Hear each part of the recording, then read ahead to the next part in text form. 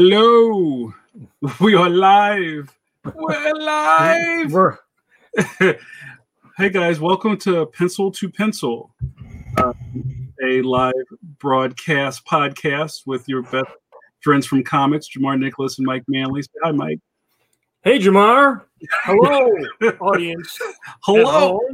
Hello, audience. This is our third podcast through Facebook Live. We're really enjoying the flow of conversation and also the new way for people to see us and interact. So thanks for coming along with us. Tonight we have a very special guest, our good friend, Disney director of Kim Possible and other great features, Chris Bailey. But right now he's lost in the Matrix, and I'm trying to figure out where he is. The hazards of live broadcast. This is so live, Mike. It's bleeding. So I just want to. I need some napkins. Oh yeah. All right. Hold on one second. This is weird. I'm in my email right now, trying to find him. So, hold on one second. Hey, Mike, do you want to talk about how you thought the last podcast went? I think we're getting a little bit better. It's sort of a little disconcerting in the beginning when you're talking this way because we're used to talking to each other on the phone, and this is sort of a different idea of a conversation, I suppose. You're not used to like being on camera and talking, so it takes a little getting used to that. But it's great to get feedback from people. Mm-hmm. And as I asked last week, I asked for people to send us comments and questions, especially questions, because I'm really interested in getting the viewers' feedback and what they're interested in listening to a podcast like this. Mm-hmm. Oh, there he is. I got him. Go ahead. So if you guys are ready, hey, there he is. Hey. Hey, Chris. Just like right out of the Matrix. I know. It's nothing like those last minute problems to break the ice, right? Oh, yeah, exactly. Makes you feel like you're really, like you're like Scotty or something. I know. So how are you? Yeah. Good. I got the coolest birthday present. Yo. Oh. It's a Bluetooth phone. So I take calls on it all day. Wow. So do people hear that? It really works. Do people hear that when you open it up? Do people hear that? Well, no, they don't hear it, but if you do start the call with that, then if the call's open, then when you close it, that ends the call, and it's got the little moray thing going on in the middle of everything. Wow. Does it make you sound like William Shatner to your friends? It's hard not to do that. No. Still old friend. Hey, let me unplug this one back here because I have a browser full of stuff I might want to look at later. Okay. And there we go. So everybody, this is Chris Bailey, a master of animation, I would say, master of the medium. By this point, right? Wouldn't you say that you're a master of the medium? I've done a lot. You've done a lot. I don't know if I quite hit that peak I'd like to hit, but yeah, I've done a lot. Is that Milt Call hands when you get to the peak? You have Milt Call hands. I don't think anyone else has climbed that peak yet. You risk it real thin. Well, that's great. Well, sorry for the technical hiccups, Chris, on your way in here. But you sound good. You sound crisp. I usually do some kind of intros, but we'll just jump right into it. I don't know how much time you have, but you good?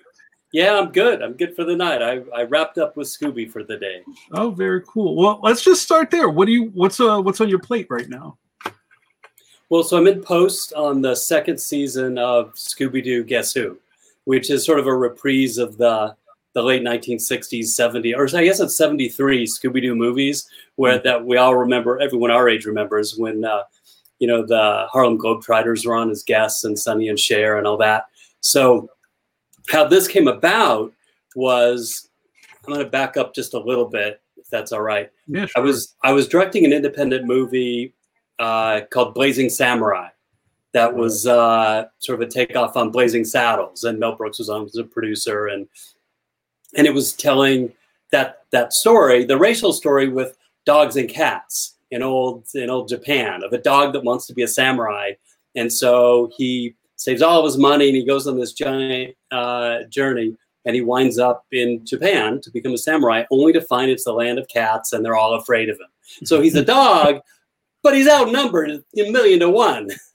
So we play the whole racism thing as a dog cat, parable. Okay, right, yeah. Was Mel Brooks going to do a voice on that? Yeah, he did a voice. So I got to direct Mel Brooks and pitch him boards. It was all very intimidating and exciting. But the movie hit a speed bump where the studio, we were just starting animation, and ARC, our animation studio in Canada, they went into receivership. And so the movie stalled, and that stall sort of, some disagreements with some of the higher up producers, I don't know exactly what happened, but it reached some kind of impasse and it stalled. So I called Warner Brothers and I said, hey, look, I know I pitched projects to you. We've talked about doing something, some kind of cartoony, superhero-y thing, and I'm available. I don't know if I'm available for a month, forever, or 2 weeks, but I'm available right now. And they gave me a project to develop. I did some artwork and brought a script writer on, and we took it to script. And then my executive producer, Jay Bastian, said, well, what do you think about Scooby? And I said, a series? And he said, yeah. I said, I don't know. I said, I watched it when I was a little boy, for the first 3 years it was on TV, but then I kind of moved on to, older science fiction and horror. And I never really thought about it. But, and I told him that, and I said, but I'm not saying no. I said, just let me think about it. So he said, the only limitation they gave me was that they wanted the original costumes and the original designs. So I pitched doing our modern version of the Scooby-Doo movies. And then in terms of style, embracing all those things they did as limitations at the time, with the repeating pan and the same plant going back and forth, and that they all do the same run and the same walk, and sometimes they slip, and you can tell which thing is going to animate because it's flat shaded against the background painting. And I said, let's do all those things and embrace it as style, and it'll feel nostalgic in that sense, but because we're modern and I have a modern sense of timing and all that, they'll feel like they're made today. But it'll just be this ridiculously retro show. So, I haven't thought about Scooby in 50 years. And I just found, like, jumping back into it, I loved entertaining my, 6-7-year-old self, and getting to know the cast was just terrific. Frank, who does Fred's voice in Scooby, he was the original Fred back in the 60s. And if you've looked up his credits on IMDb, he's done just about everything. So, was there a Fred in between at all? Did they have somebody? Or was he always Fred? No, he's always been Fred. There was another Scooby. I think it was Daz Butler, and then he passed away. And then because Frank is sort of master of 1,000 voices, he was like, I can do Scooby, and he became the new Scooby. That's great. And there's been multiple Shaggys, right? Yeah. Well, yeah. I know, Matt Lillard, who does it now, he was Shaggy in the movies. I don't know if there was one in between Casey and him. I'd have to look that up. There's been a few Velmas, and it's Kate Micucci now, who's wonderful. Yeah, it's funny you mentioned that, because I remember as a kid, I always really noticed voices, and I remember that first season of the Flintstones when Barney had that Fred voice. It wasn't the Art Carney voice, right, and they would never necessarily show them in order when you would see them on TV and reruns. So one day it was like the old Barney voice, and like the first season, and the next day it was the different Barney, and that kind of freaked me out. I know. You're like, what the hell happened to Barney? I mean, Yeah. Well, see, he was smoking those Winstons, right? That's right. God, I love that commercial. Cartoon characters smoking cigarettes is the coolest thing to me. Oh, that's great. And Chris, how long have you been on the Scooby Project? I think it's been about 3.5 years now. Wow. Where's the time go? Yeah, I know, right? So we did 2 seasons. So it's 52 episodes. So that's quite a bit. Mm-hmm. But they're all done now. So and it's good because we're all sequestered, safer at home in California, as I'm sure most of the country is. There's a few holdout states, but post is a relatively easy thing to do from home. So, and how's the lockdown? Now, what is your? Go ahead, Mike. No, go ahead. No, I think we're getting a delay. Oh, I was going to ask Chris, how is the quarantine and everything affecting your industry? Well, live action and visual effects I think some visual effects is still going on. I have some friends that are able to work from home, but live action just stopped. Yeah. Just people that I know, friends that were, on some TV shows and movies, and they were just told to go home. Wow. So on the good side, animation, because most of us can work from home, they've made accommodations for everybody. Both my kids work in animation. My son's a board artist, and my daughter works in production management side, and they're continuing to work from home. So they're each two different studios, Cartoon Network and Nickelodeon, respectively. Mm-hmm. So it's kind of business as usual in a way. Yeah, and then I guess you guys put everything up on a common server so you guys can pull and see what people are doing. And That's right. And so since I'm in post, pretty much what I'm doing is doing the final edit on shows, calling retakes and approving retakes. So it's a pretty simple matter to, I don't know, I forget the program they're using, but I'll get an email with a link, and it'll have a link of maybe 20 shots on it. And they'll say, please review. And I can either send an email back with my reviews, or I can approve or write notes directly within the program. No, is your job as a director, you're sort of like, you're the captain. You're all over the ship. I mean, you're looking at boards. You're in recording sessions. I take you're working with each department, I suppose, right? Technically, I'm the showrunner. So I had three directors working with me. I like to function as like a supervising director in live action, to where they'll do their first cut, and then I'll go in and I'll get notes from the executives in the network, and then I'll do the final cut after that. Now, how much drawing? Because I know when we visited this summer, I saw like some really cool drawings. How much drawing does that require, or do you get to do when you're for me personally, or for you personally? The type of drawing, I'll either do roughs for an idea of a character design. Sometimes I'll do a final if it requires a little tweak. Occasionally in post, I tend to do a little bit more. I may reboard a sequence. If overseas can't get a pose right, I'll do what I call draw overs, where I'll download a shot and I'll do a screen grab of 1 to 3 or sometimes more poses per shot. And then I'll just put it on model. And sometimes I'll just do a walk cycle and just say, here, use this, clean it up. Mm-hmm. Wow, really? There was a scene, and I can show you a couple things, but it was, I don't know if this was first or second season. I can talk about the first season guests, but not the second. But 52 episodes, I couldn't tell you what was a first season episode or a second season. Right.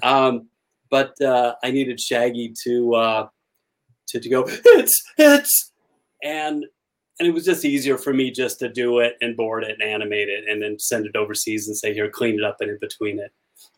But I have a copy of that I could show you. And I take it that because that's your skill set as being an animator, that does make you different than maybe some showrunners who are not necessarily animators.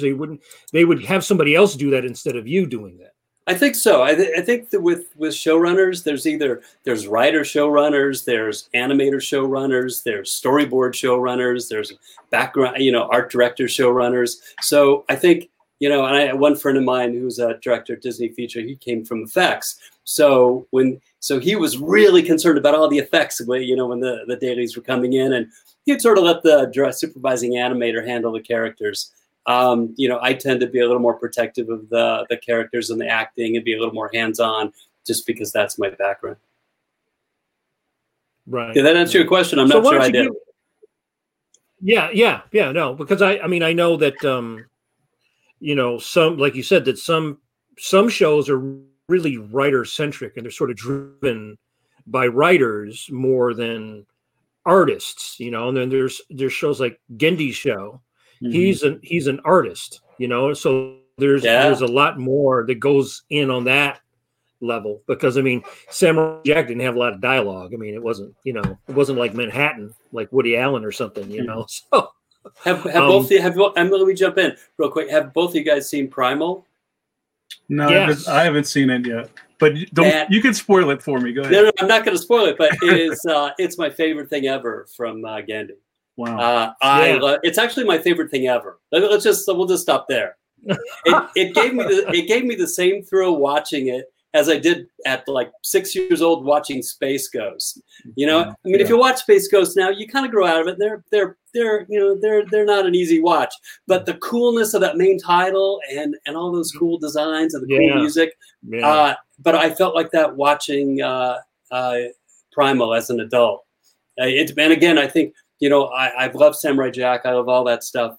I find Samurai Jack, for my taste, a little bit flat, in terms of pacing and all that. So this kind of really hit that comic book action itch. But he's still, what I love about his work is that he's not afraid to just like let these long periods just go on with characters just hanging out. Which is sort of anti how a lot of most cartoons are. They're like super spastic all the time. Yeah, I know. That's why he's who he is. It's great. So why don't you give us a little bit of your background? Because you did a lot of really cool stuff coming in. You started with you worked with Don Bluth. You worked on those video games, and then I always remember when I first got to know you, you telling me how your first computer animation of Spider-Man. Oh, right. So, the business, because I always loved cartoons and comic books, superhero comics. And I thought I was going to be a superhero comic book artist. But when it came time to pick a college, there were no colleges at the time where I could do that. Yeah. And I was never a fine artist. I don't paint. I didn't really have my mind in that kind of thing. But when I was a junior in high school, I saw an advertisement in the Comics Journal for CalArts. So I kind of put all my eggs in that basket and said, well, I like animation. And at the time, this was the late 70s, Disney made a clunker every 4 years, and TV animation was not like it is today. Oh, but my friends and I, when we arrived at CalArts, we just figured, things will turn around or they won't, or we'll use whatever we learn here and parlay it into whatever our careers end up being. And we just happened to kind of hit, that second renaissance at Disney Feature. So some of my friends went right into Disney Feature from CalArts. I bounced around for a year and a half. But one of the things I did was, I think Don Bluth was maybe my second job ever. I was an animator on Dragon Slayer 2 and Space Ace. Oh, I love Space Ace. Yeah, those are cool. I think my first shot was I said the evil Dexter, the giant Dexter. Yeah. He ate Ace, and it was just him going. Oh, yeah. That's great. And now I was an embryonic animator. I don't know what I was doing, and so the shot was like 2.5 seconds long, which is about this much paper. Yeah. I probably went through this much paper trying to draw it, and it was still, my supervising director went over it and fixed the drawings and all that. But that job ended because the studio lost its financing in Dragon Slayer 2, and it wasn't quite finished. Mm-hmm. But evidently I I'd met it was a longtime friend of mine now, Bill Croyer, who's a Disney animator, and he worked on Tron. I think we'd either met before at an event or he had got my name, and I got this call out of the blue to do CG spaceships on a movie called Star Chaser: The Legend of Orin in 3D. Like the title's like that long. Or wait, let me set her up. And it was one of those sort of terrible live action-y looking Star Wars ripoffs. It has fans, so maybe I shouldn't say it's terrible. I thought it was terrible, but I learned, that's where I learned to really use a computer, and at the time we didn't even have curve fitting programs, so I'd have to use graph paper and make a 60-degree field of view and plot it out on a top view and a side view in XYZ, and put a roll, pitch, and yaw on the spaceships to make them do what they wanted. So if you look at the movie, some of the shots, have this kind of jittery feeling like that, and then some are super smooth. Halfway through, we got a curve fitting program from the people who did Buckaroo Banzai. So all of a sudden the animation got smooth because we didn't have to plot our in-betweens out one at a time.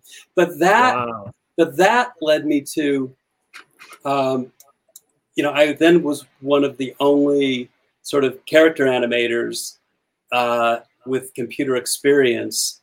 And that's what led to my going to digital productions and animating the Spider-Man logo and the Mick Jagger video Hard Woman and some other things.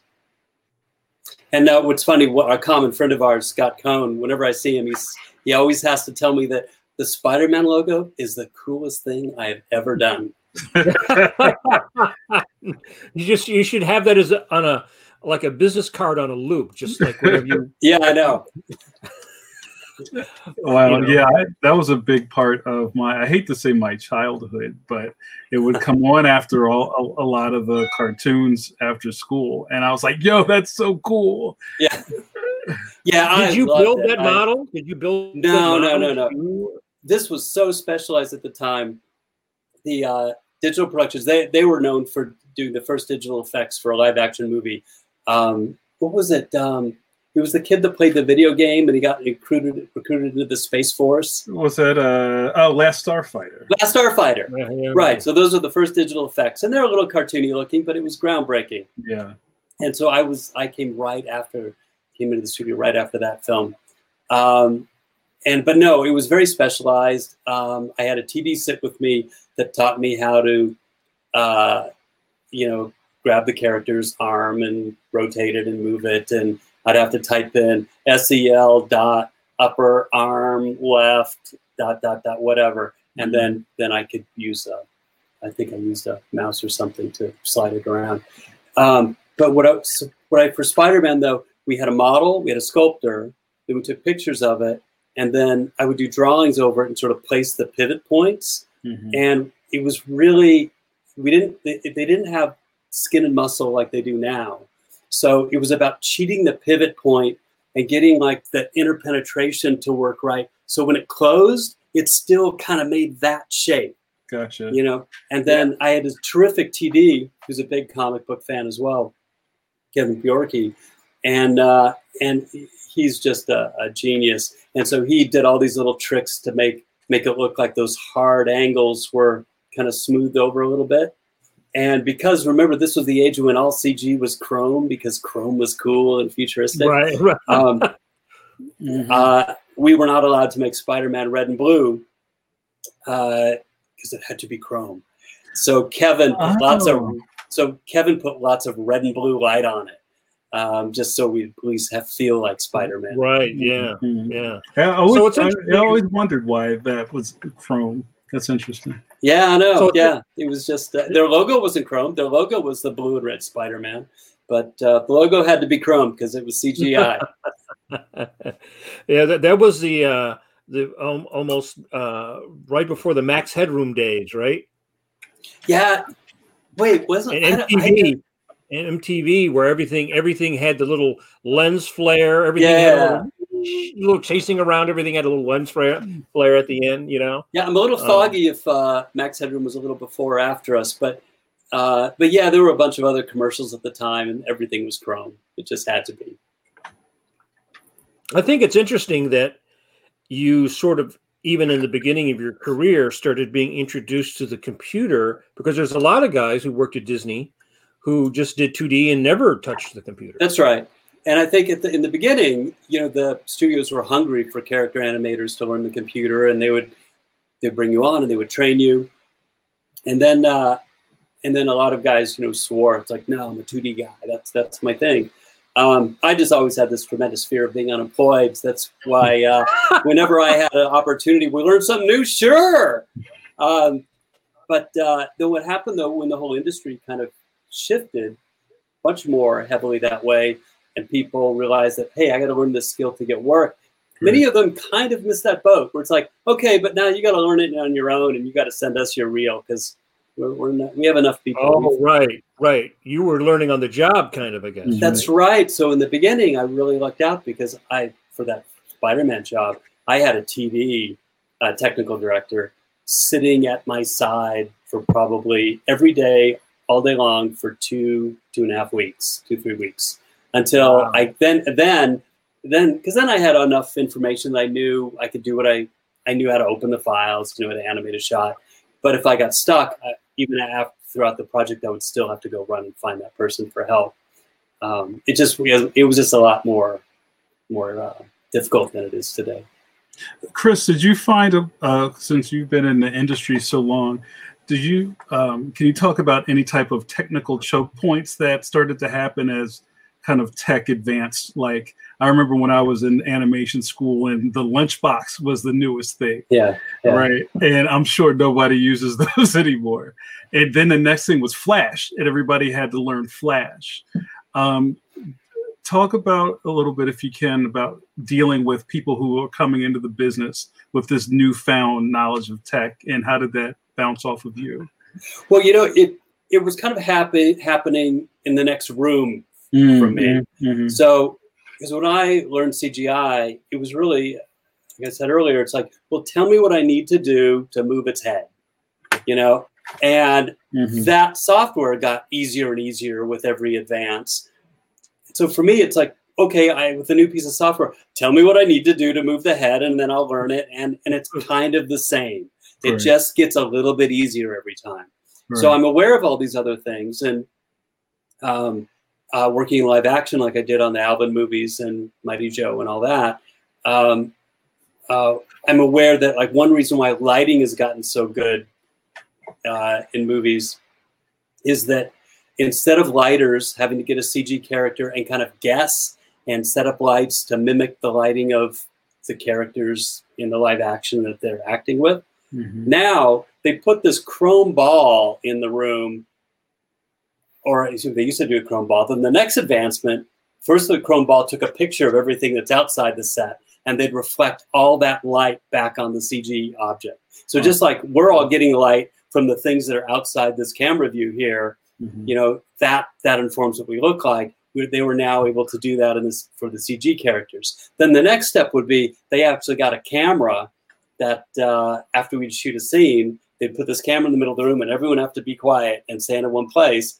And it would take, several seconds. And again, it would take a big digital wraparound 360-degree picture of everyone. So things like that, just help the images look better. But again, I'm like an animator guy. I understand that process as much as I understand it, and I have supervised every aspect of it. When it goes from being this gray shaded ball to all of a sudden having fur on it or flesh or reflection in the eyes, that's magic to me. I don't know. I don't get it. I mean, I know it, but when they show that to me, it's just like Christmas morning. It's so exciting. Yeah, and you have people that write those. I've heard interviews like on Fresh Air where Terry Gross interviewed the people that did the water in Moana. You know what I mean? And they talked about how they have to write these different programs for like the tension on the surface. And if they made it, they could make it look really realistic, but it looked better if they made it look slightly less realistic. It stylized it a little bit more. Right. But when you're watching it, it looks real. You don't notice that. There was, I remember when with Mighty Joe Young, nobody saw it, unfortunately, but the work in it was really great. It was done with Maya Beta, and I'm so proud of it to this day. ILM did half the visual effects, or a little less than half, and 51% at least was done at DreamQuest. And when we flew up to ILM and they were showing us their first tests of Joe, they put him in a running cycle, and he's sort of trotting along. Gorillas don't really run, except for a little short burst, but we had a cycle. And then they showed us how they would loosen up the skin and tighten up the skin, in the jiggle. So, and just watching that with the same run cycle, it's like, wow, there's like really old Joe with like floppy skin and it's lost his elasticity and he's fat. And then the younger one, you can tighten it up to where there's just a really tight jiggle and it just feels like a really young muscular character. So all those things are adjustable. And similarly, the hair, you can get this really, like flowing hair. Like one reason that hair looks the way it does, I don't know how much you know about this, but like if you were to take the hair off an Asian person, which usually hangs very straight and silky, it's round when you cut a cross section. Mm-hmm. And then Jamar, if you took a piece of your hair and you cut a cross section, it would be flat. It's like, when you do a ribbon, at Christmas time, that's why it's curly. And then people like me or everyone else is somewhere in between. But not me, I have none. Well, okay. Your back hair. He had his turn. Yeah. But those are all things that are built into the hair. How much does it bounce? How springy is it? Mm-hmm. Is it curly? Is it coarse? Whatever. I remember, Chris, this was a while ago because we've all been friends for a long time. And I remember you and I having a discussion about weight, like the weight of objects on screen. And that's a huge part of the believability of an actor, and wondering, has that gotten better or worse with some of the new people you're working with? Because it seems like that's like a thing either you get or you don't get. Yeah. Yeah. No, I know what you mean.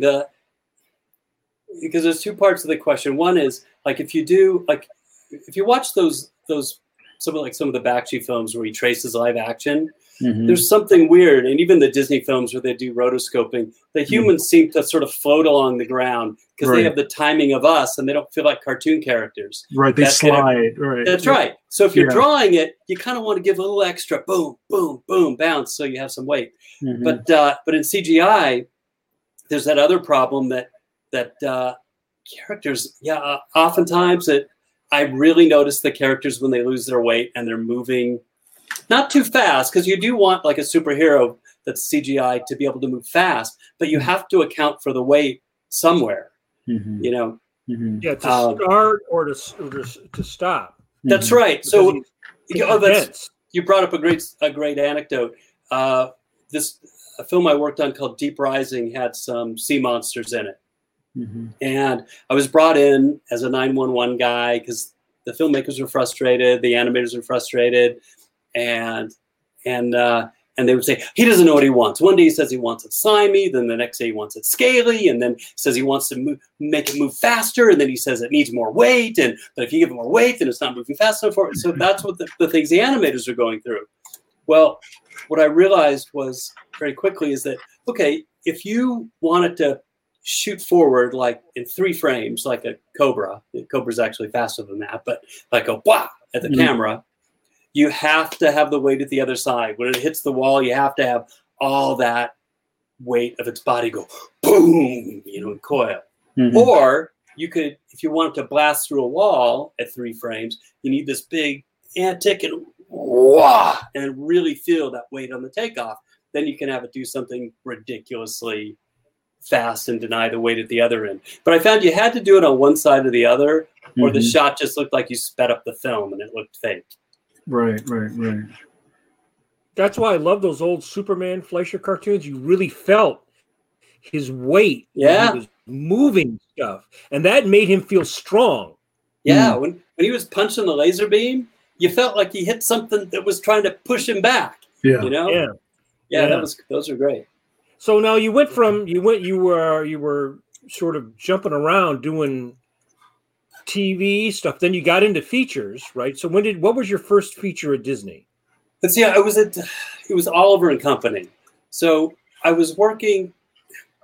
Yeah, that was the first feature because I did a little freelance on a project called Sport Goofy, and then no, it was Great Mouse Detective because I was working in the Sport Goofy unit, and they dissolved the unit, but they needed help finishing Great Mouse Detective, so they asked all of us who'd animated, would you please come over and animate on the movie? And so I did a handful of shots, more than that actually, but about a minute's worth maybe. And when the movie wrapped, I had an opportunity to go back to Digital Productions, who I worked with on the Spider-Man project and The Hard Woman, and I took it. You know, I kind of felt like I was in over my head at Disney Features anyway. Like I wasn't really good enough to be there. I needed a little more experience. But so when I was over at Digital, I was there about a year and a half, and then Disney was talking to them about doing some projects, and Disney actually asked me to come back and help out with the next movie. So it was kind of seamless. I was at Disney, I left to go to Digital, worked on a bunch of CG projects there. Then I came back to Disney Feature as an animator on Oliver and Company, and again, I was known as I was like the CG guy.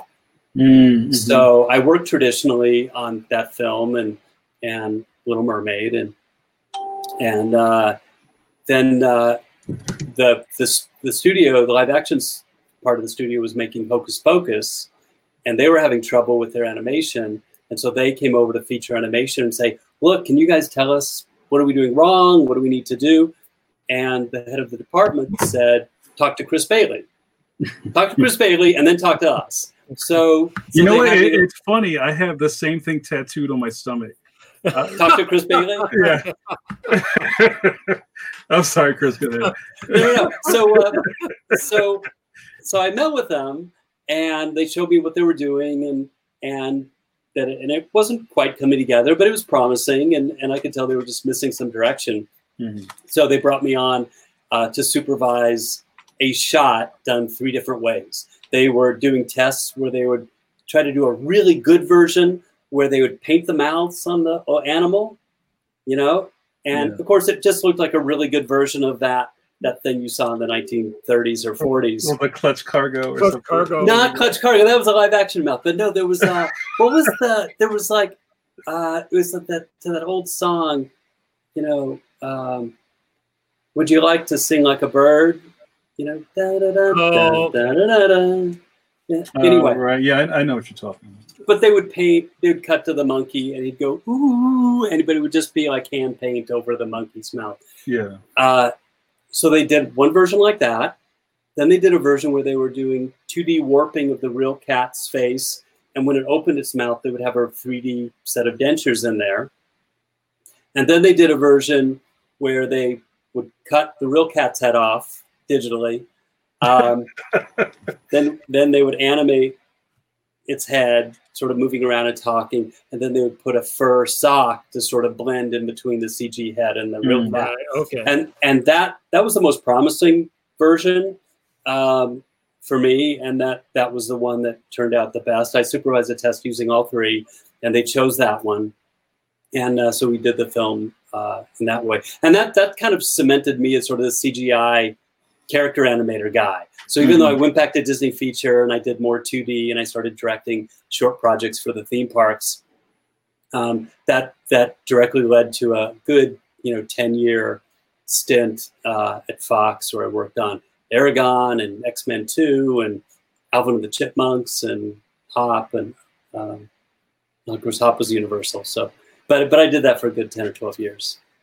So do you remember the first day you walked on the Disney lot? Do you remember the first day? Well, it wasn't the Disney lot. They'd actually had moved all the animators to this string of warehouses in Glendale, because this was right after Eisner and Katzenberg and Roy Disney took the studio back, and animation was a little bit on thin ice because it was kind of a money loser. So they didn't know if they were going to keep it. So they went, what the heck are all these animators doing in all these nice offices? So they So your first, do you remember your first day in the warehouse? I do not remember my first day in the warehouse. I remember the warehouse quite well, but I do not remember my first day of reporting. You're like, I really made it. I really made it. I'm working in a warehouse. Ew. Yeah, the U factor was a little high, but I was very happy. I was very happy to be there. And then of course, with the success of the movies, subsequently they built a new building for everybody adjacent to the lot. That's where feature animation is today. So now, how did you move up to then becoming a director? Mm-hmm. Well, I always wanted to direct. It's like, I was somehow like being an animator on a project. Where you're the actor. I felt like, I don't have enough control, or I think this project would maybe be better if we did it like this. I always had this little sense of unease about the project as a whole, or a sense of confidence.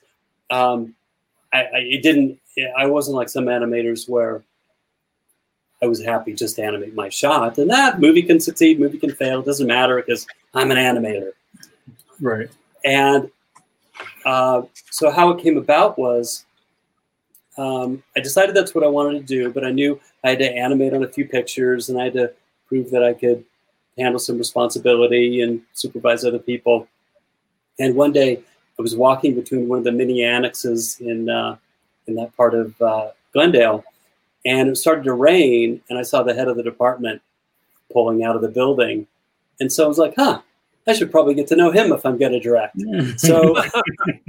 So I ran up to his window and I banged on it, and he rolled it down and looked at me, and of course he recognized me, but we hadn't really talked. And I said, "Can I have a ride? Are you going back to the studio? Can I have a ride?" And he's like, "What?" He goes, "Okay, fine, get in."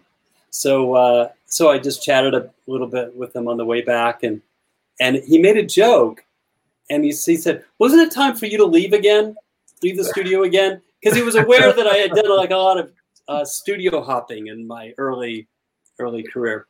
And I said, no, I'm planning on staying around a little bit. I want to work on my skills and among other things. But that little conversation allowed me an in, to just sort of, set a meeting with him and poke my head in and sort of, reference that comment and tell him what my plans were. And I literally just asked. I just said, well, I want to direct something. He goes, "Oh, really? How are you going to do that?" And I said, "Well, I thought I'm going to make a meeting with you every few weeks or once a month, and I'm just going to tell you what I think about stuff." And I said, "And eventually there's going to be one small little project that you're going to go, Chris would probably be good for this. We'll give Chris a shot at that." And that's what happened. About a year later, there was a small project for Paris Disneyland that came up, and he let me direct it, and it started there. There was one brief thing in between, though, that may have had a little helping hand. In between The Little Mermaid and Rescuers Down Under, I had the opportunity to design the characters and direct the animation for the Paula Abdul video Opposites Attract. Right, yeah. And I had a video in my garage, and I handed out like a shot to every one of my friends at Disney. So I would say like half the video is animated by me and a friend of mine, Will Finn. And the other half, everybody did one shot. So like 30 guys did one shot.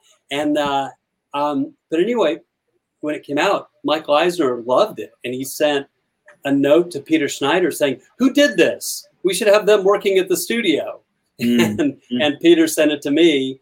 And so then I sent Michael Eisner a cell and say, "I'm actually already at the studio, but thank you."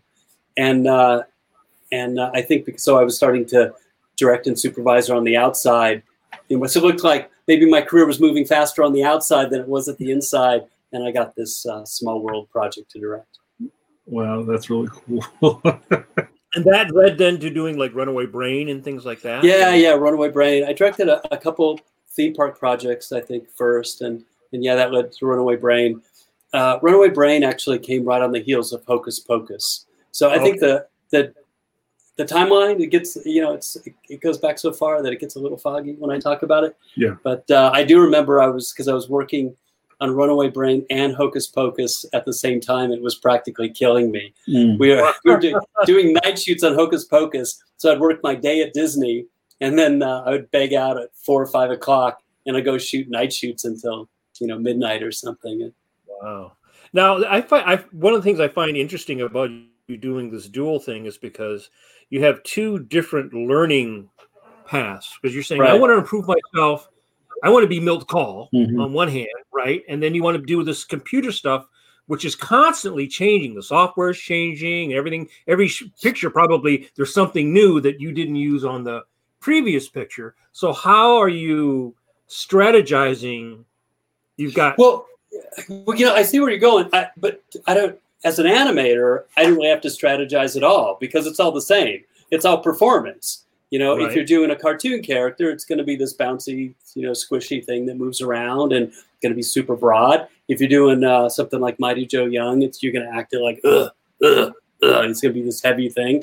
So the thinking. Well, let me back up a little. When you're drawing on paper and you've seen people flip on the paper and flip the paper on the desk. You're still thinking 3D. You're drawing 2D, but you're thinking 3D. When I'm working on a screen manipulating a 3D character, I'm thinking 3D, but it's 2D. There's a screen there. I can't look at it. I can turn it around and all that, but I can't touch it. It's not like a stop motion character. So those skills, it feels the same. I know it may be counterintuitive, but it doesn't feel different to me whether I'm supervising characters for TV or CG or 2D. You're really just dealing with budget limitations, or some things are easier to communicate in one medium or another. No. Oh, I think you stuck, Mike. Oh no! Look at him. We lost him to the Matrix. Yeah, There he is. You wanted to solve a problem. Would you go to the archive and would you look at stuff? How would you do that? Mm-hmm. Sure. I mean, well, not so much the archive. It had pretty much been plundered by the time I was there. But we could look at stuff all the time. Sure. When we were doing Garfield, I don't know, and people don't take those movies that seriously, but Dan DeLue, my visual effects supervisor, he's doing the Marvel movies now. He's just like this crazy talent, nice guy. But we would shoot footage of cats. There's a real cat skeleton in Garfield, the movie. And he's got this goofy big head and everything, but the paws work the same way a real cat works. We push the proportions around. And we'd shoot video, and we'd notice like when a cat jumps off the table, and the table's up. I'm looking at the mirror version of myself. I should stop. So the cat's up here. It'll actually lean down. Then it will stretch all the way down to where it's touching the ground with its back toes still on the table. But it will not let go until the last possible minute. And we look at that kind of flexibility, say, well, if a real cat is that flexible, our cat has to be that flexible plus 5 or 10%. Right. Just so we can make it feel a little more real. Now, and then on top of this, you were still interested in, because that's how I got to know you were doing your damage. You're doing your own independent. That's project. right. Because I always at the same time. That's right. Because I always, like I said, I've never sort of lost, my love of frosting colored super jocks, as I like to call them. So I had a concept of it's sort of like Big meets Marvel Comics, or what if Billy Batson was stuck in the Captain Marvel body? And so I drew it just because it was fun to draw comics. I made a short film, and I've had it optioned a couple times and almost got it made a couple times, and fortunately, none of that happened. But yeah, that's how I met you, because I did these comics, and a friend of mine who's a sculptor in the entertainment industry, Jim McPherson, he showed me some of your comics when I was over at his apartment one day, and so that's when I looked you up and I said, "Look, I'm making comics too. What do you think of my comics?" And you were like, "Yeah, this is good. You should publish this." I always think when I started getting into animation, doing the boards, it was sort of I guess, a revolution to me that there was like the guys in animation all loved comics, and many of them wanted to do comics, and guys in comics all want. It's like everybody wanted to jump. Yeah, everybody wanted to go over, you know. Mm-hmm. And then you had people like Bruce or you that kind of like do both things, you know. Yeah, and, yeah. I mean, he's prolific. That guy. We actually met at Don Bluth Animation years and years ago. Believe it or not. So you were at the same time on what? On Space Ace and Dragon's Lair. Yeah, we'd go to the comic book store across the street every Wednesday together. Wow. But anyway, but I think that's right, because in animation it's such a team effort. You can't do it all. I mean, Bruce has made a terrific stamp on his stuff. But you have directors and character designers and color modelists, and you're sort of steering the ship. You point the direction, but then your team takes you that direction. So I think people in animation, they want to do something and say, "Look, I did this." Like you could do with a comic book, Mm-hmm. and then and maybe for some people in comics, it's I want my thing to be alive. I want to see it be like go to this the upper stratosphere or leave the comic book universe and be part of the TV universe. Well, I always said this before, but like when I draw a comic, and it's probably because I watched animation obsessively as a child, it moved in my head. So it's like I'm grabbing a frame out of what I see in my head and putting that into the comic, where there's some people, I think they just see an image and it's just that image. Yeah, you can tell it because not everyone that I've worked with as a board artist has been an animator, but you can tell the board artists that understand how to move a figure around and what's actually going on from the ones that don't, that just can make sort of a fun comic book image. And it really reflects itself in the work and how it comes back. Yeah, and one of the things that was interesting, because I had seen, like Toth's storyboards and Jack Kirby's storyboards long before I ever did storyboards. And then when you see them, you realize, wow, these are really cool drawings, but they don't really work at all as storyboards. No, they didn't. Especially those Kirby ones for like the Fantastic Four. They're just like a long comic page. You would only see like a little piece of the story at any one time, and you're like, well, it's not quite like like a great shot where there's a rainstorm through the forest and you pull back through the window and you see people drinking soup by the fire. That's great. You have one story at the head of the shot, another story at the B side.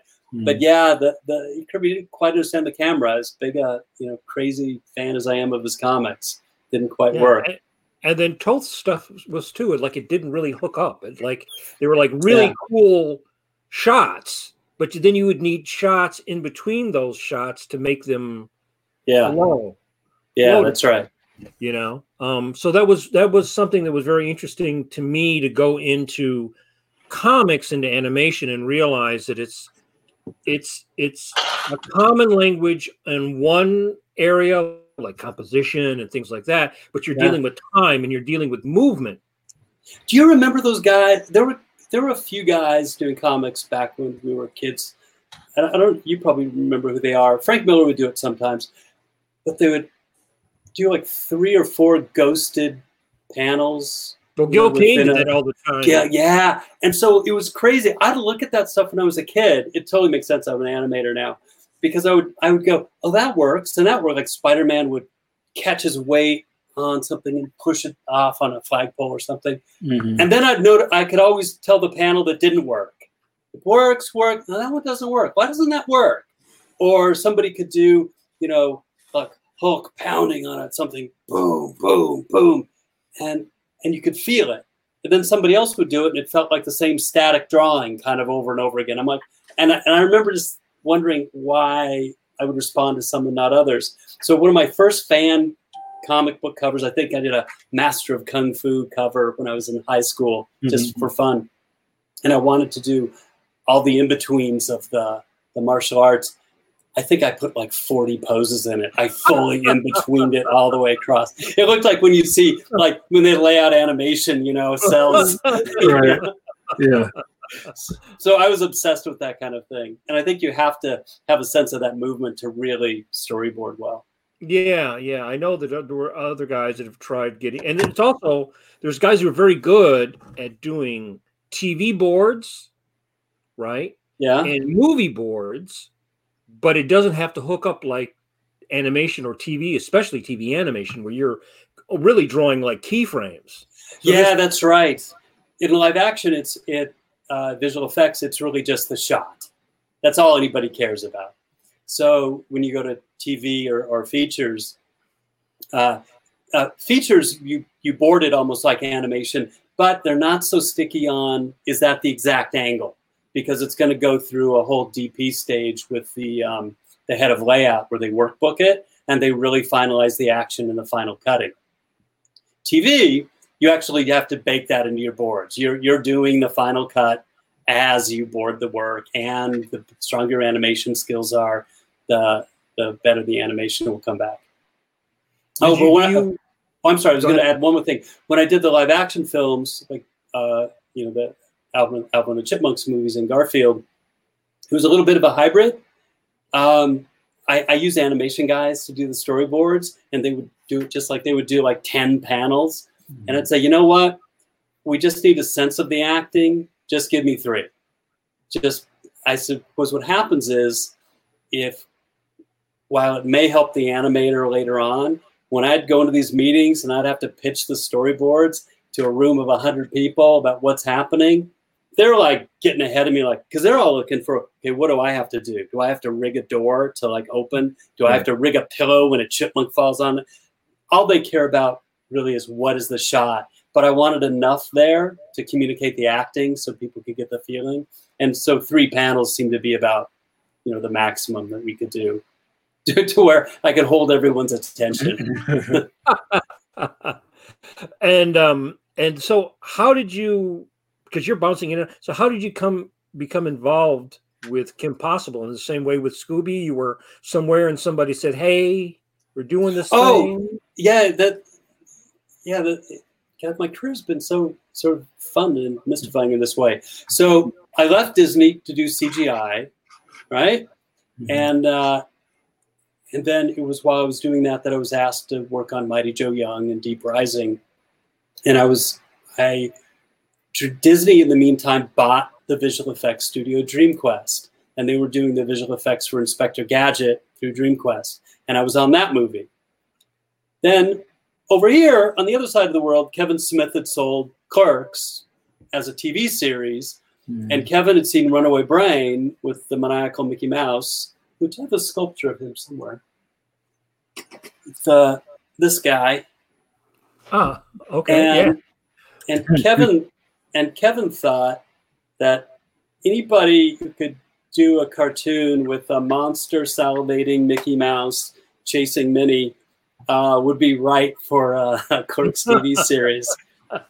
So he had requested me just because he had seen the cartoon, and Peter Schneider, since he'd now become head of the entire motion picture division, not just animation, and so he asked me to leave early from Inspector Gadget and help Kevin do Clerks. So I did Clerks. Unfortunately, it only lasted 6 episodes. Mm-hmm. I left, and that's when I went and did X-Men 2, among some other films. And Disney was starting up Kim Possible, and Mark and Bob, who created Kim, they'd liked kind of what I was doing on Clerks, and they asked me if I would come back to Disney TV and help them with their show. And so I didn't know them before, but they became great friends, and they were very magnanimous. They're like, look, we're the writer executive producers. We want you to be a full executive producer, supervising director. So I would give notes on their scripts that they were free to ignore or pursue as they saw fit. And they were very magnanimous when I would do the cut, that I could cut dialogue or rearrange scenes to make it play better. So that's how Kim Possible came about. And so when that first season ended, they didn't know if it would be a hit or if they'd pick it up, and they let most of us go. And I went back into visual effects at that point. Wow. I remember seeing some designs of Kim by Shane Glines, and it was she was taller and thinner and almost like those kind of girls he did that was sort of based off of like Kriaz or one of those artists. And then I remember you telling me there was a debate about whether Kim would have boobs or no boobs. That's right. Know? And I thought that was just so weird. Just such you never think like that would be like a big. Did you guys test market Kim with boobs or no boobs? I think we tested her. She had no boobs in the version that we tested. But well, how that came about, because Mark and Bob were directing Shane, and Shane had done a whole room full of drawings, and they were brilliant because Shane's brilliant. Yeah. Nothing had really landed, and they knew they needed a director on to talk artist to artist. So by the time I came on, Shane was kind of burned out on it. So unfortunately, we didn't really work together on it. But my take was I wanted to go a little more fun and cartoony. And so I kind of based the proportions off Jeannie from the I Dream of Jeannie titles. Oh, okay. And so she had a little short torso, and she was flat and big bobblehead and like helmet hair. And it was deemed that they felt that was just really too young. And they kind of, in retrospect, they kind of overreacted to it, like, oh, it's too young. And so they were freaking out, and they wanted her to be too old, like Alias. And so, but you can't have her in college. I said, she can't be that girl. And I just remember, so I said, well, what if we just, taking a cue off some of the Shag drawings at the time, and it felt very retro. Instead of let's make her a little bit taller, we'll give her longer hair, and let's just give her a hint of a figure, and just like little pointy boobs. And which became a controversy all in itself, separate from boobs or no boobs. But it won out because, in TV animation, 100 people are drawing it. Nobody can really draw it that consistently. And so since she's supposed to be the freshman who's captain of the cheerleader team, and the head cheerleader is resentful of that, we figured, well, let's make her curvy, and then Kim will be geometric with like little triangle shoulders and right. Little pointy breasts. And then the younger preteen girls will all be flat. So then you have three very basic geometric types that you can draw them 10 different ways from Sunday, and you'll still get it. Flat prepubescent kid, barely postpubescent adult. And so that kind of became the language. But yeah, they were nervous. I think for whatever reason, I can't get inside their head, and I don't really choose to. But the idea of Kim Possible's breast was seemingly never ending. And then it became, she became Kim Possible, and that's her design. Everybody, loved it. Yeah, it's funny because I guess they never have that problem with male characters, right? Like, oh, he looks too old, or he looks too, there was no problem with Ron, was there? Ron has a beard. But no, Ron can't have a... No, Ron was fine. I have to tell you, Dave Bullock actually helped me with, I actually had trouble drawing Ron consistently. Steve Silver designed Ron. He and I went back and forth on Kim a lot, and Draken, and Draken's probably a little more mine, but we would go back and forth on stuff. But Dave Bullock, a board artist, comic book friend of mine, he's the one that said, I finally figured out with Ron, the higher you make his eyes and the lower you make his mouth, the more it looks like Ron. And I was like, yeah, absolutely. Then I went back and I started drawing Ron, going, oh my God, that's totally true.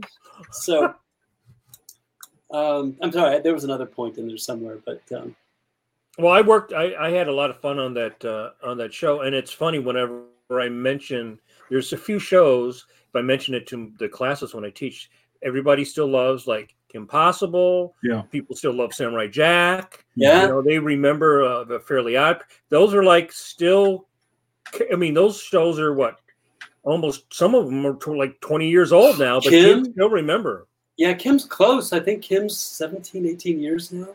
It's over 15. I have one fun thing is, directing the voices is, meeting people who I've known my whole life. And so, Senior, if you remember, that was Ricardo Montalban for the first two. And I was like so nervous about meeting him. Like, I don't know how to direct. And it's like real Hollywood. It's like Ricardo Montalban. And and he was super gracious and we became friendly over the few recording sessions we did together. But to break the ice, I said, I used a performance of yours from Star Trek II in an animation talk I gave. And he goes, oh, really? And he was intrigued.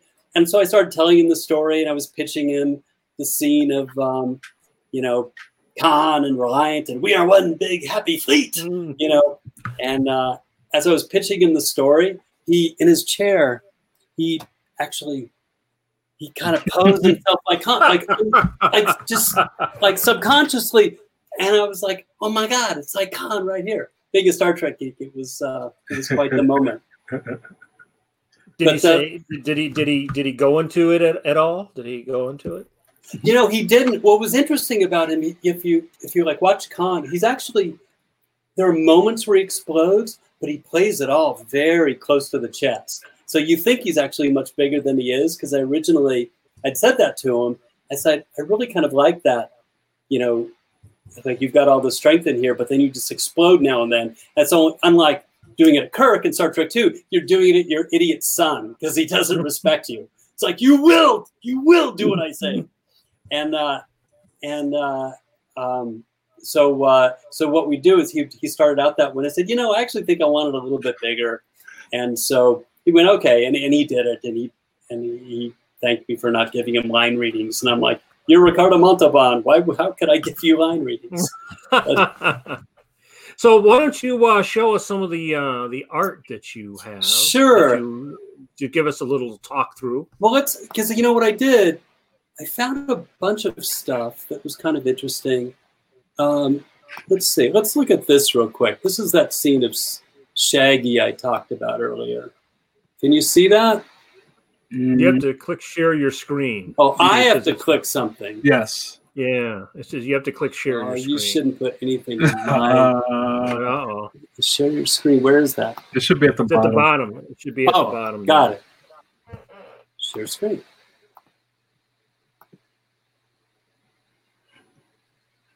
And then it should pop up on my thing. Did it work? I don't see anything yet. I see. It's asking me which screen. Mm-hmm. Yeah, you have to your entire screen application. Or it can be the application. And while Chris is doing that, I'll plug our sponsors. You're watching Pencil to Pencil podcast with our good friend and guest, Chris Bailey. And Pencil to Pencil is sponsored by our friends over at Graphicsly, who produce Clip Studio Paint.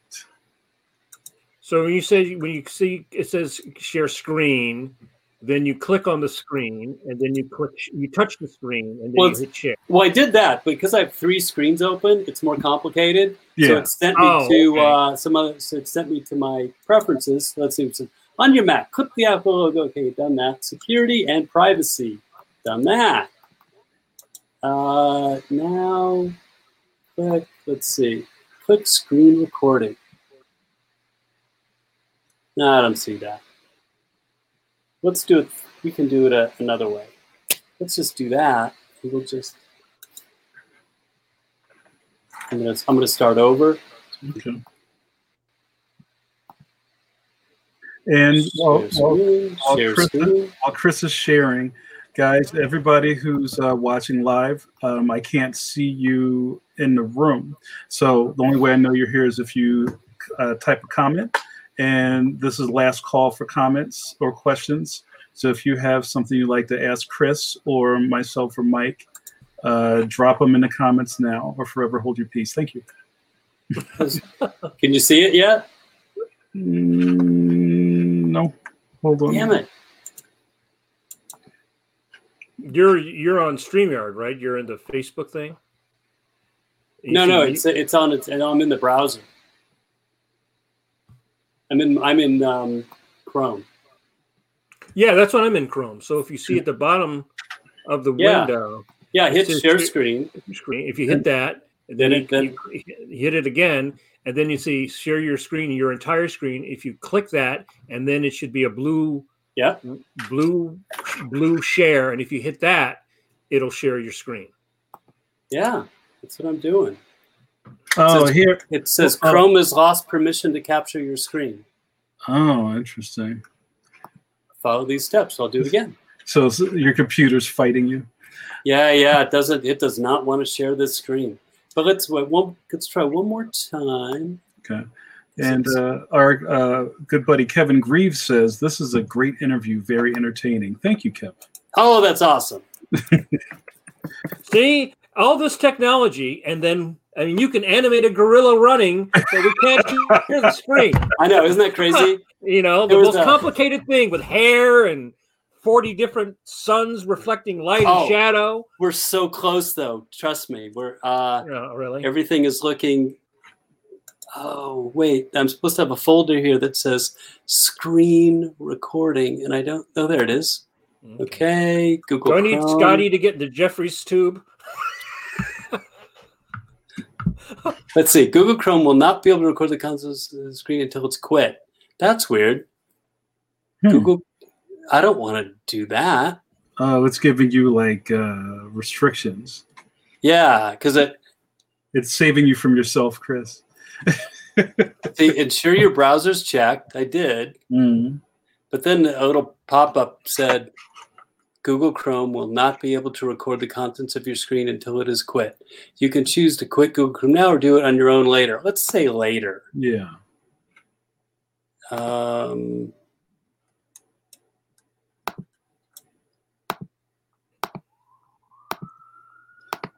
Yeah, I like those sirens. Oh, Chris, there it is. I got it. Did it work? Yeah, hold on a second. I'm going to add it. All right, we're in. Oh, there we go. Okay. Awesome. All right, so this was that scene I talked about where I just needed a little insert of Shaggy, and I was just going to do a storyboard, but then I'm like, it's a short scene. I can just animate it. So these are the frames that I did. So he's like, it's. That's it. So I do a lot of little things like this for every episode. Oh, can you roll that? Can you roll that again? Timing? Oh, yeah. Sure. Do you give them notes on the timing? Like, who does your timing? Is that still a separate thing? No, I draw mostly in Sketchbook Pro on my Cintiq Companion, and I can actually do little timings right there. So there's the extreme, and I sort of blow out the fingers so it's nice and cartoony, and then do the squash coming back. And now, because of limited animation, I just held his body, but then just kept the left arm moving, and then shoot it out again. But the second point is not quite as extreme as the first. Great. And then the third one is not quite as extreme as that one. I like that snap. Yeah, you can feel it, right? Yeah. That's awesome. I guess that's the biggest difference now is because I haven't done a board in a couple of years. So like now everything's on the Cintiq. Now I have a Cintiq, but the last board I did, there was like, those Samurai Jack boards are like telephone books. Yeah. So here was one of my scenes from The Little Mermaid.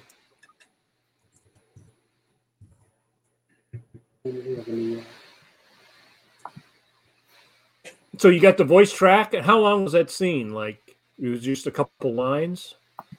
Yeah, that was probably a couple seconds. Right, so remember the scene, Clunk.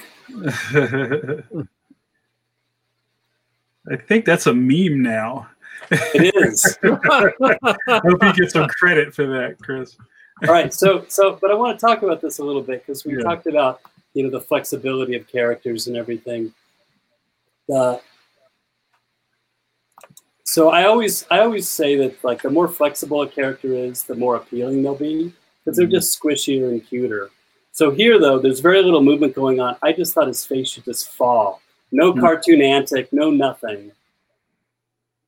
And when it hits the ground, it just splats out like a bunch of clay. Right? It's super subtle, but you can see it. And then this gentle little hand comes around. This is when Ariel's singing, and Scuttle thinks it's super cute. And then without even thinking twice, because he loves his little buddy, just puts his little finger under there and shuts his mouth again and makes him whole. Now, how much leeway, like when they give you that scene, I guess you have a layout and you have the voice track, then how much of that performance is up to you to add or to plus? Well, it's very similar to live action, where you have a script and you have an action and you have marks, and then working with the director, sometimes you do exactly, what they had in mind, and other times there's room to just sort of perform it the way you want. So this scene, it pretty much was this on the board, but it was sort of up to me to say, well, how much, it was kind of my choice, how much do I want to move it? How cartoony and Tex Avery do I want to make it? But I'm thinking again, so this little jelly character, he's just squishy. Inside that shell, he's just a slug. Mm-hmm. But then, so here you have the squash, but then I figured there's got to be this little tiny marble of a brain in there, or skull. So if you go forward, boink, that's where the little brain pops up. And then it all comes back down. Hey, Chris, we have a question from our good buddy John Gallagher. Oh, Jokerfish. Oh, I miss you guys so much. John says, Chris, does voice directing plus the animation, is that common to do both? Well, in TV, in features where I came from, the directors direct the actors. They direct the animator actors and they direct the vocal actors.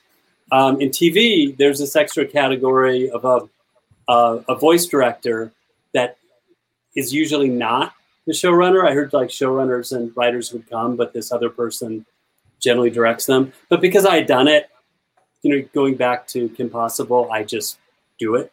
Mm-hmm. So was the question like, is it different or does it enhance the animation? I think his question was like, do most directors direct the voice actors also? Oh, I think in TV, no. I think it's rare. I think in features, they all do. Yeah. Okay. Well, thank you. So that's that guy. Let me make this one go away. Okay. And again, so we talked about how I've been lucky enough to hit a lot of things in my career. Let's see, where's that window? Do you feel that there was a point in your career where your drawing really jumped?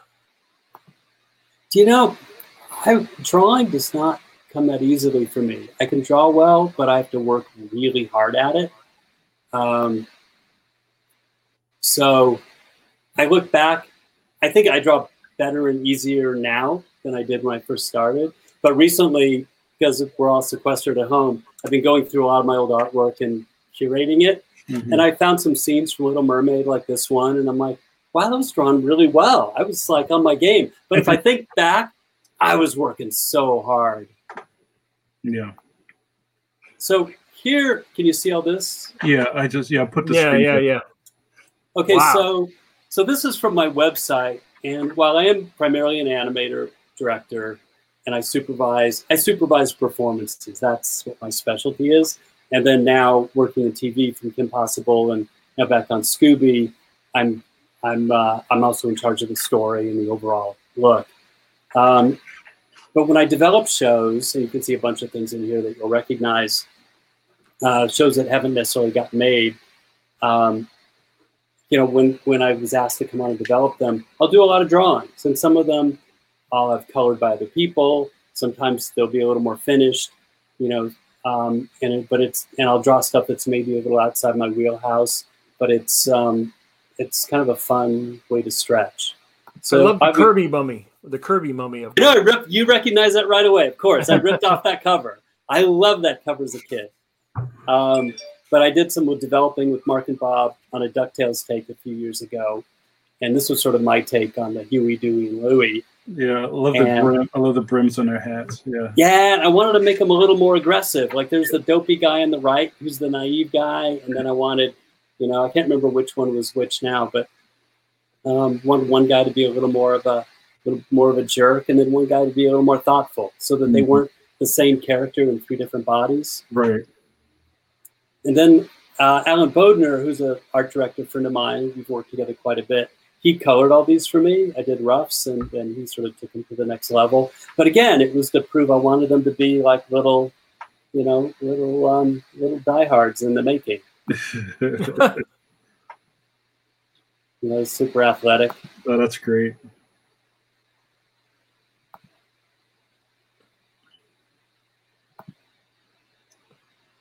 And all this stuff was just to kind of give a sense of what, our take would be on these characters. And yeah, here's the Kirby mummy.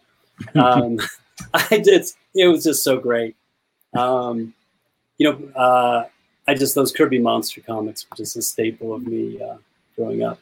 So this series, I was also asked to develop a take on a kid-friendly version of Spider-Man several years ago, sort of a more cartoony version. Unfortunately, it didn't go, but this was sort of my take on the whole thing.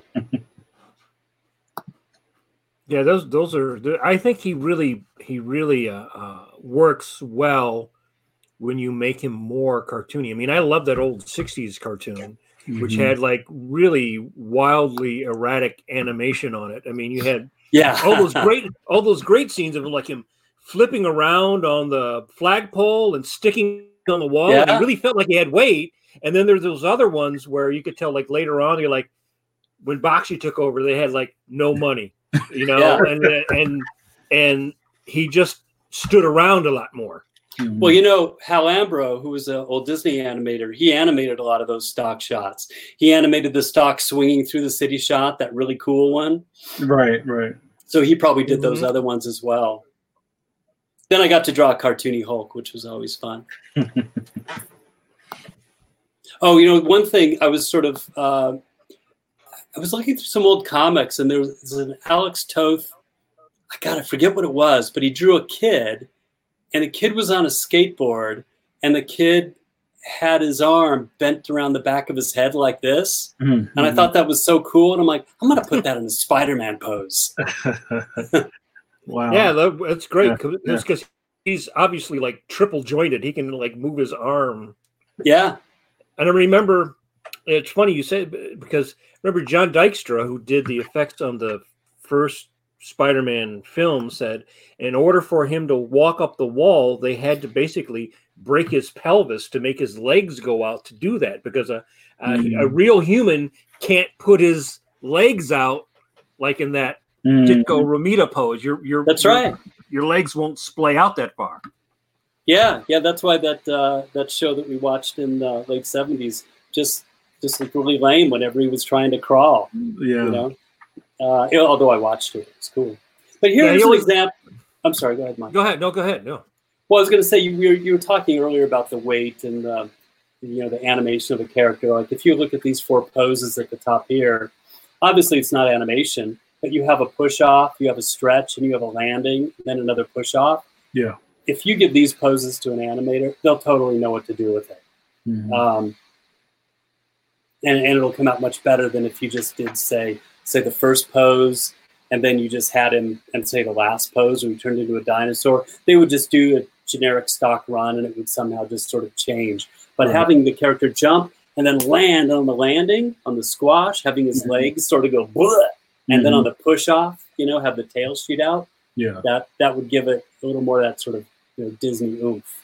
I remember talking to you about I know on shows they used to have layout, and then sometimes you would do, I mean, especially like on shows like Ren and Stimpy, where they had all those crazy expressions. So you have a model sheet, and then if you send the stuff overseas and you get this really weird drawing, it's just cool. They go, well, that's obviously a bad drawing, and they push it towards the model. And I know even on Samurai Jack and some things they would do layout. So do you do any layout, or is it like the drawing you did of Shaggy to give them an idea how far to push the model? It's go away. Let's see. Sorry for that. No. We do a little bit. We actually have a hard time, overseas. I think like here, since so much is done in Flash, and a lot of young animators now believe that drawing is the designer's job, and their job as the animators is to move things around. So we're still a traditional show. So drawing is getting the characters to be drawn in an extreme way on model is hard. I think with Ren and Stimpy, it was probably a little bit easier. Because similarly in Kim Possible, there were some boards like Troy Armatus or Dave Bullock that I would say, even if they look a little off model, just use these poses. Don't put it on model. Do it exactly like this. And I think Ren and Stimpy is so extreme that it would go the same way. But our boards, I think, some were on model, some weren't on model. So we're putting a lot more responsibility in the overseas animators' hands, which, is not great, but it's now, have you just the way it goes. Were you overseas at all on Scooby? I always find that interesting. Like, there's this whole, for me, like invisible part of the thing, because we design it, write it, board it, everything here. Then it goes off to some foreign land, and hundreds of people work on it, and then it comes back. And like sometimes it would look really good, and sometimes it would be like, whoa, what is that going on there? Yeah, and it's sort of like a cargo ship. When you see something that comes back and it looks really terrible, there's like another mile of it coming, and it's a little tough. So Warner Brothers has not sent me to Korea or the Philippines for this show. When I was at Disney and Kim Possible, I went a couple of times, but it's tough. I meet with them. I've talked to them on the phone, and sometimes you get a better crew. Sometimes you get a crew that's not quite as strong, and it's tough. Do you have any? This is something I've never heard anyone really talk about, but I've always personally been very curious about it. Like, what is there? Because we know how stuff is produced here, and Disney does stuff and everything, or how TV shows are done here. But what is like? Is there a school in Seoul that trains young people to become animators? Because they've been doing this for a long time now, animating the bulk of stuff that we do here. So you would think they'd be getting better and better, and eventually you'll have A-level people there that you have a Glenn Keane of South Korea. Well, I think you do for sure. I know Rough Draft for sure they actually have schools within their studio to train people, and they do pretty good work. Really good work. And sometimes you'll get stuff. I'll get shots and you go, damn, that's a nice shot. I'd be hard pressed to animate a shot that well. But then you get other people that it's clear they don't have a lot of schooling. They can kind of draw, and but they don't understand the slow ins and slow outs or anything else.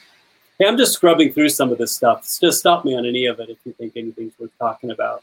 Mm-hmm. Obviously, I did a little work on a Rocketeer take years ago as well. So my little bobblehead Rocketeer. So was this something they asked you to pitch, or something that you decided you wanted to pitch yourself? No, they contacted me and they wanted just me to supply my take on the Rocketeer, and they had a concept that it was going to be, the granddaughter of the Rocketeer who finds the jacket and the helmet. That's why it's like an adult-sized helmet. And so they kind of just gave me that concept, and I just, just started doing drawings. And I didn't really talk much about story. I just played with proportions and body types and attitudes. Chris, how many? Aren't they doing something with it? Yeah, it's getting made now. I don't know if it's on TV yet, but they are. They're doing. I think it's a little CGI show now. Chris, okay. Chris, yep. For the people who are listening who have aspirations of getting into the business, or even having higher goals as to like, I want to direct, and just going through kind of like your files here of things that were really great pitches but just never got made. How would you go about telling somebody about tempering their loss versus win record? Like, because not everything you do happens, right? So how do you keep moving? Sure. Well, if you there are screenwriters that have had very successful careers in Hollywood and not had a single script produced. Yeah. So look, I got to draw Spider-Man and the Hulk for a few weeks. That was really fun. Mm-hmm. They liked my drawings. They were happy with what I did. The interaction between us was fine. They just chose to go in a different direction. So So I don't know. I think you just got to have a thick skin, and if someone doesn't respond to a pitch, a concept of yours, it could be 100 reasons. That have nothing to do with how good it is. There could be done something like it. Maybe just objectively they don't like it, or subjectively they don't like it, or they wanted to go more adult. And so I guess the tough part is, I think, when you're doing this type of development work, and again, I got paid for this. There's not a lot of money in doing development work, and I always put more into it because, like all of us, you always want to put your best foot forward. So that can get a little more exhausting. I think it's harder to do development, because it's like you're sprinting constantly. Yeah. Those characters you were just showing, was that part of the Rocketeer? No, that was actually part of a different pitch for a project for Disney. There were some just ancillary characters, but this was an early piece I did for Scooby. I wanted to be a little more comic booky with it, and Batman has always appeared in Scooby. So, Mike and I talk a lot about what the young people are into, and we both seem to come across students who want to get into character design. Yeah. Right. Do you have any tips for somebody who wants to get into the business just on the strength of character design or world building? Yeah, I think character design, there's a lot of great people out there, but I think the quality that I have a hard time finding, again, are people that know how to move a character around. I want to see something that somebody's going to be able to squash a stretch or bend, I saw some character designs for a creature that he was essentially a ball. Well, you can't turn a ball because no matter how you turn it, it's still a ball. The ball's got to have a straight on one side and a round on the other. But then when the character bends forward, the chest has to go flat, and then the back can be round. You just have to understand how to play with those shapes, and also to be versatile. There's at a character designer, and the guy worked super hard and he did a good job for me. But his natural tendency was to keep doing these Animaniac style humans, and it was hard, just to kind of keep him into that sort of Scooby comic book realism where the more cartoony characters are the Scooby gang, And so I think, ideally I would have somebody go, oh, I know that, that's a more realistic, comic book proportion skeleton in there. It doesn't have the big, the tick jaw that sticks out or any of those big goofy things. Eyes and mouths are generally kind of small. Yeah. So I think to be versatile, number one, and really know how to move a character. And you look at comics, you look at somebody like John Buscema, it's like, man, that guy, he could have been a phenomenal animator. He can, but then you look at other people and all they can do is pose a character in the statue pose. Right. And they can do sort of a half a dozen stock running or throwing a punch poses that they've learned by looking at other comics, but they really can't draw or move a character around. Yeah, the characters, a lot of the 90s stuff had no weight. Yeah. There's a Hercules rough of mine. That's great. Did you work on Hercules? I did. I did the River God, Nessus here. Okay. He was my character, but I did Hercules in one scene where they interacted together. And that was sort of a very, it was a kind of a cool, but also sort of a bizarre style in a way. Yeah, this was Ronald Searle. Not Ronald Searle. Yeah. Not Searle. Shoot, I'm blanking on his name. He did, Pink Floyd, the designer. Yeah. Such a nice man. Yeah. I'm so embarrassed I can't remember. So now Gerald Scarfe. Gerald Scarfe. So when you would work on that, did you practice like drawing the guy before you would animate him to kind of get the feel of like how he was put together? Yeah, I kind of draw the basic proportions. There was a rough design of it, and then I actually would invite Gerald to come into my office and say, "Would you just? I'm not asking you to animate it, but would you just draw what he should really look like in this pose?" And then he would do a rough drawing over my drawing, and then he'd go away, and then I would sort of work off that and adjust all my animation around it. Here, I've got a big stack of paper. can you clean this all up? I'll be back tomorrow. That's right. Dick Tracy is great. Yeah, here was a pitch piece. A friend of mine was pitching a show, and he asked me to do this drawing for him.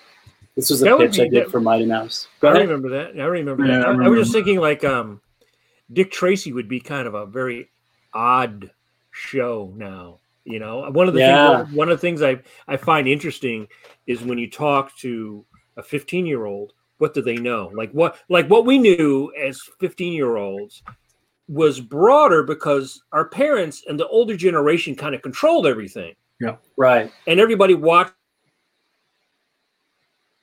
Oh, he was on a roll too. But now, there you go. People watch their everything, but it's so split up. So it's like, it's interesting. Like some kids would know who Popeye is and other kids would have like no idea. Right. Or like they might know who Calvin and Hobbes is because their uncle had a book. Yeah. But then nobody else would know any of those characters. And it's like, you think like, oh, because I know that they have been trying to do things like with the Phantom or Betty Boop or, you know, King Features tries to do things like with Popeye. And I was actually surprised because I asked at the last class of the year, some of the kids actually knew who Popeye was, which I was actually surprised because it's like, where would you see Popeye now? I mean, you didn't read the comics. It's like, you don't see him on TV. Because when I was a kid, you would come home and like every day at 3, there was Popeye. Yeah. Yeah. I think that's right. You know, in the Dick Tracy thing.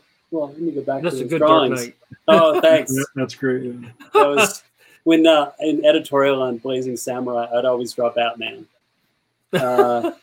So, but what I thought would be fun here is like, right, nobody knows Dick Tracy. Who knows? Who cares? He's got a yellow coat, which kind of makes him stand out in comic booky. But I thought, well, what if like all those sort of traditional villains were just a little more cartoony and like gang members? You know, just like mutant gang members. That's a fun concept. A straight-laced cop and a bunch of mutant gang members. And so that was kind of the take. But again, this wasn't my pitch. I just did the drawing for this. But you know, early on, Dick Tracy, I remember like they hired you to come in and like, here's the idea, see what you can do with it. No, it was a friend of mine was pitching it, Daryl Van Sitters from Renegade, and he just asked me. I was in between projects, and he just asked me if he could hire me and to do this piece of artwork. And he had a very rough thumbnail of this concept, and just asked me to draw it. And I said, "Yeah, I'd be happy to."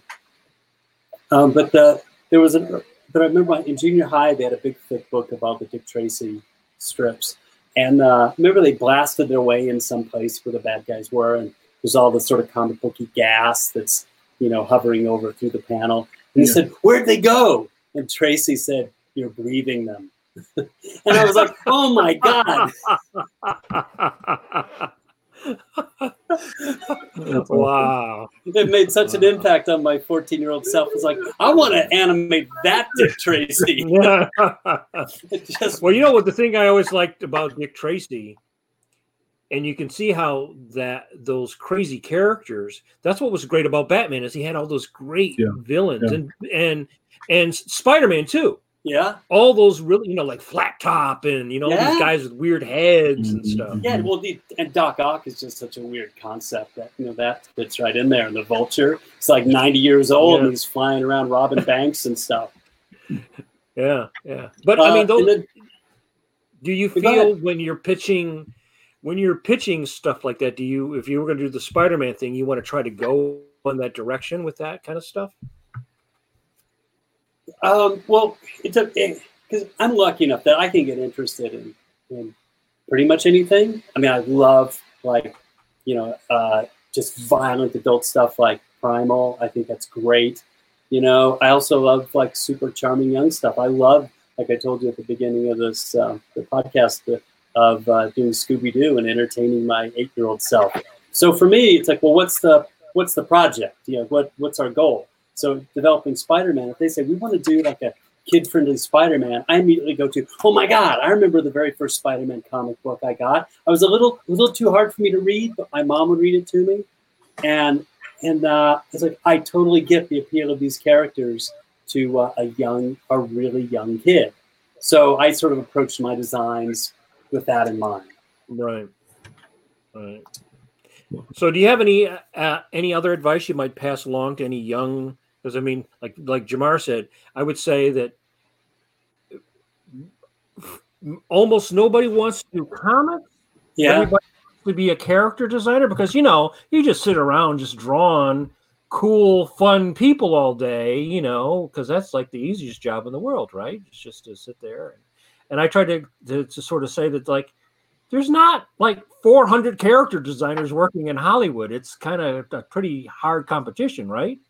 Yeah, and I think that there are a lot of people that can draw really well that just aren't right for a show. So I think those guys that are just constantly working, they're the ones that can jump back and forth between, say, Bruce Timm's superhero show, and then they can go a little more cartoony, like these monkey designs here. You know, but you got to be able to listen to your director and go, what's the tone of the show? Because because I've hired people and I've had to let people go who are great people, and they could draw their rings around me, but they couldn't get the style of what I was looking for. So I think you really need to be able to, if you want. I mean, look, if you just do one thing and they say, well, I want to do this or I want to do nothing, then that's a great choice to make. It's a personal choice. But if you want to be, working all the time, you got to be able to, at least some of the time, be versatile enough to do what other people want. To be that artistic chameleon. Right. I mean, I guess some people are like Jack Davis, and that's just you're just Jack Davis, and people come to you because you're Jack Davis. Like his whole career, he just was Jack Davis. That's right, and you're lucky to have him if you got him. Right. And I think that's right. But that's what I'd say, because I think they say like the hardest part of making a show is getting everyone to make the same show. So like I would love nothing better than just to hand off an assignment and be able to go home at 5 o'clock. But you gotta. It's sort of like you're constantly there saying, oh, I think we got a little too cartoony here, or we went a little too angular Batman with this, but round it out again, make it a little squishier. I'm always pushing one way or pulling something back just to kind of keep it in our lane. So I think, is there a project that you miss? Is there a project that you would go back to today that you? Oh, I'd go back to do over again. I'd go back to Kim Possible in a second. Kim Possible was like a brilliant, fun experience. Alvin 2, working with Betty Thomas, was crazy fun. I remember walking across the back lot at Fox with a friend of mine, and I just said, wouldn't it be great if just Alvin 2 was our jobs? Were you a fan of the Alvin TV show as a kid? Do you remember that? I barely remember it. I was pretty young at the time, but I do remember it for sure, and I remember the song at Christmas time. Right.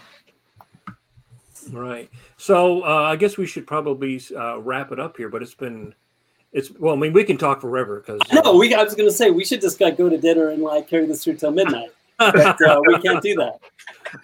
But I really want to thank you for coming on, and if there's any other little gems you'd like to pass on to the younger folks, watching. One of the reasons we wanted to start doing the video thing is because animation is a visual medium, and it's great to be able to see these principles that you're talking about in action. So yeah, I'd say be versatile if you're a character designer. Be versatile if you just want to be a storyboard artist, and learn film grammar.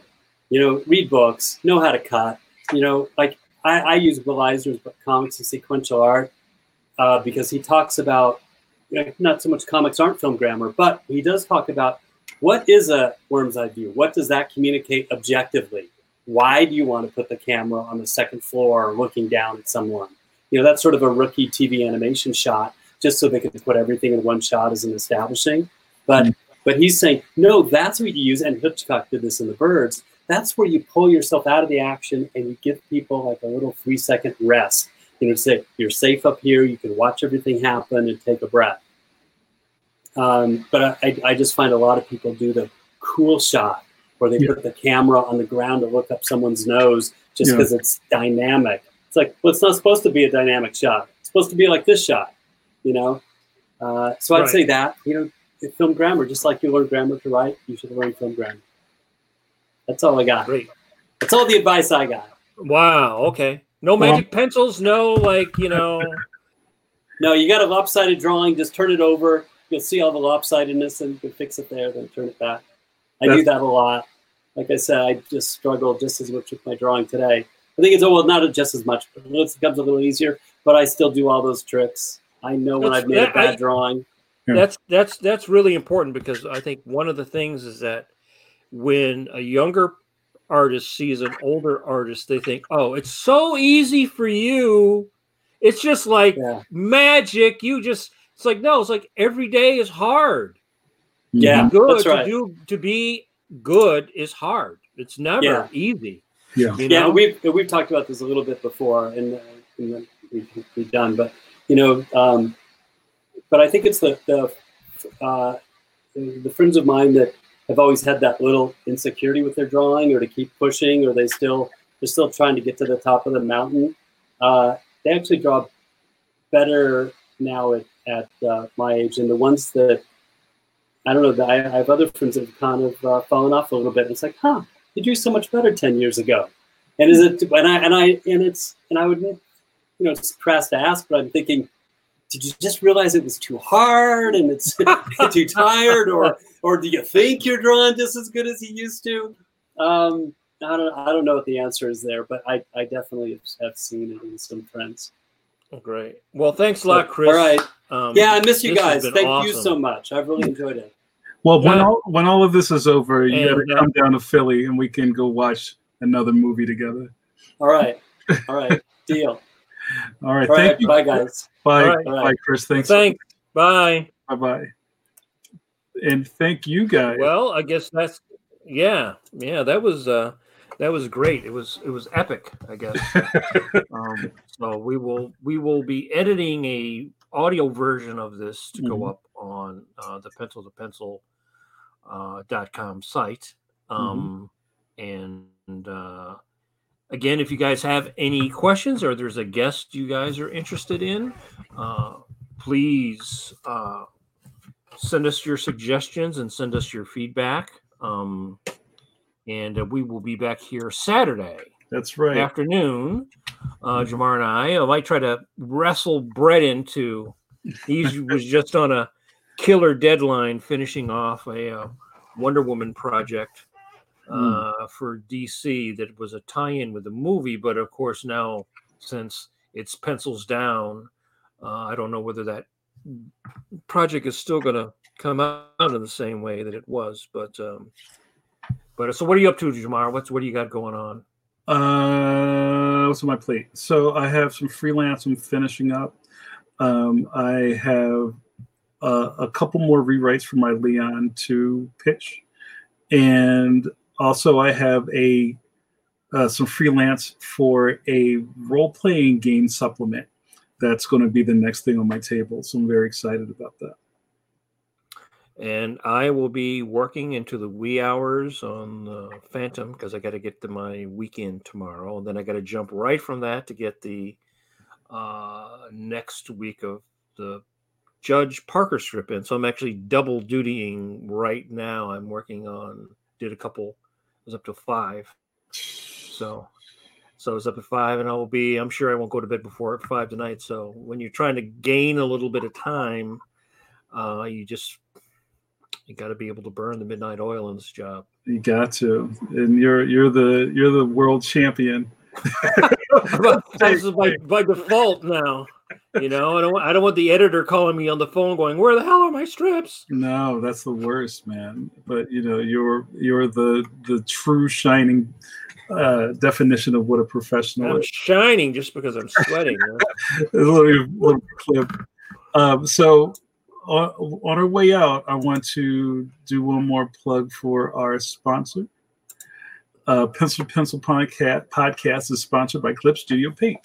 You can see them on graphicsly.com. And also, I've been saying this for 3 weeks now. We're going to do a giveaway.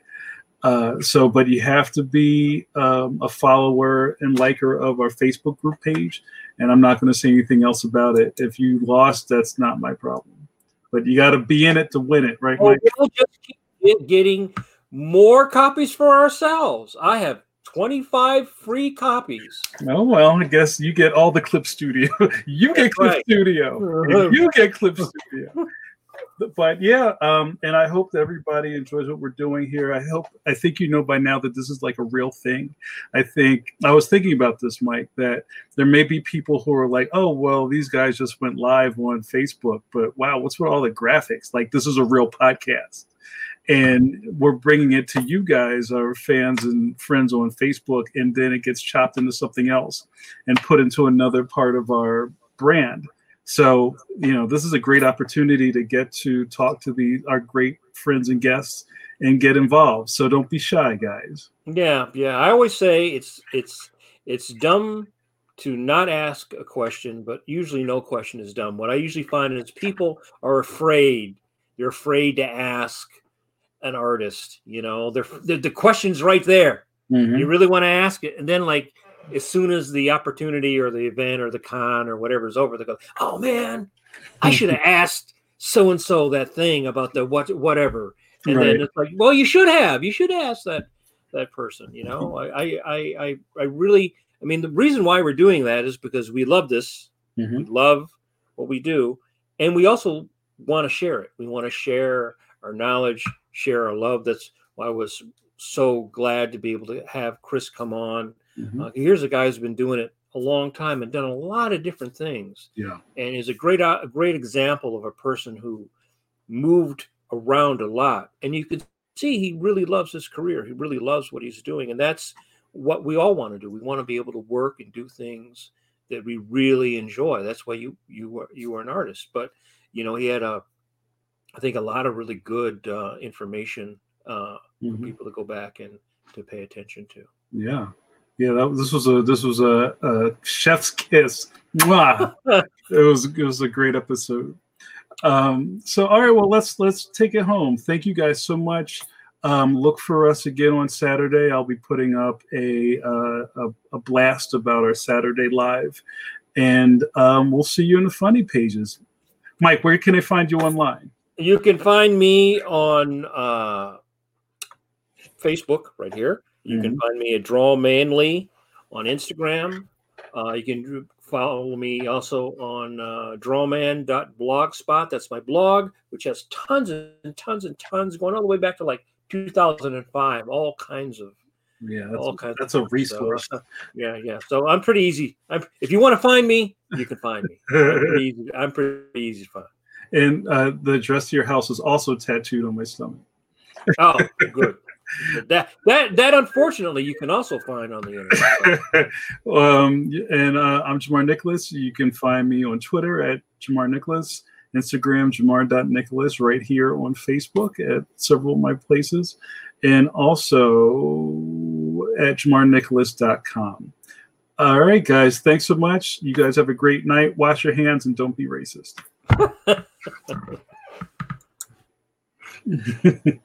Cool.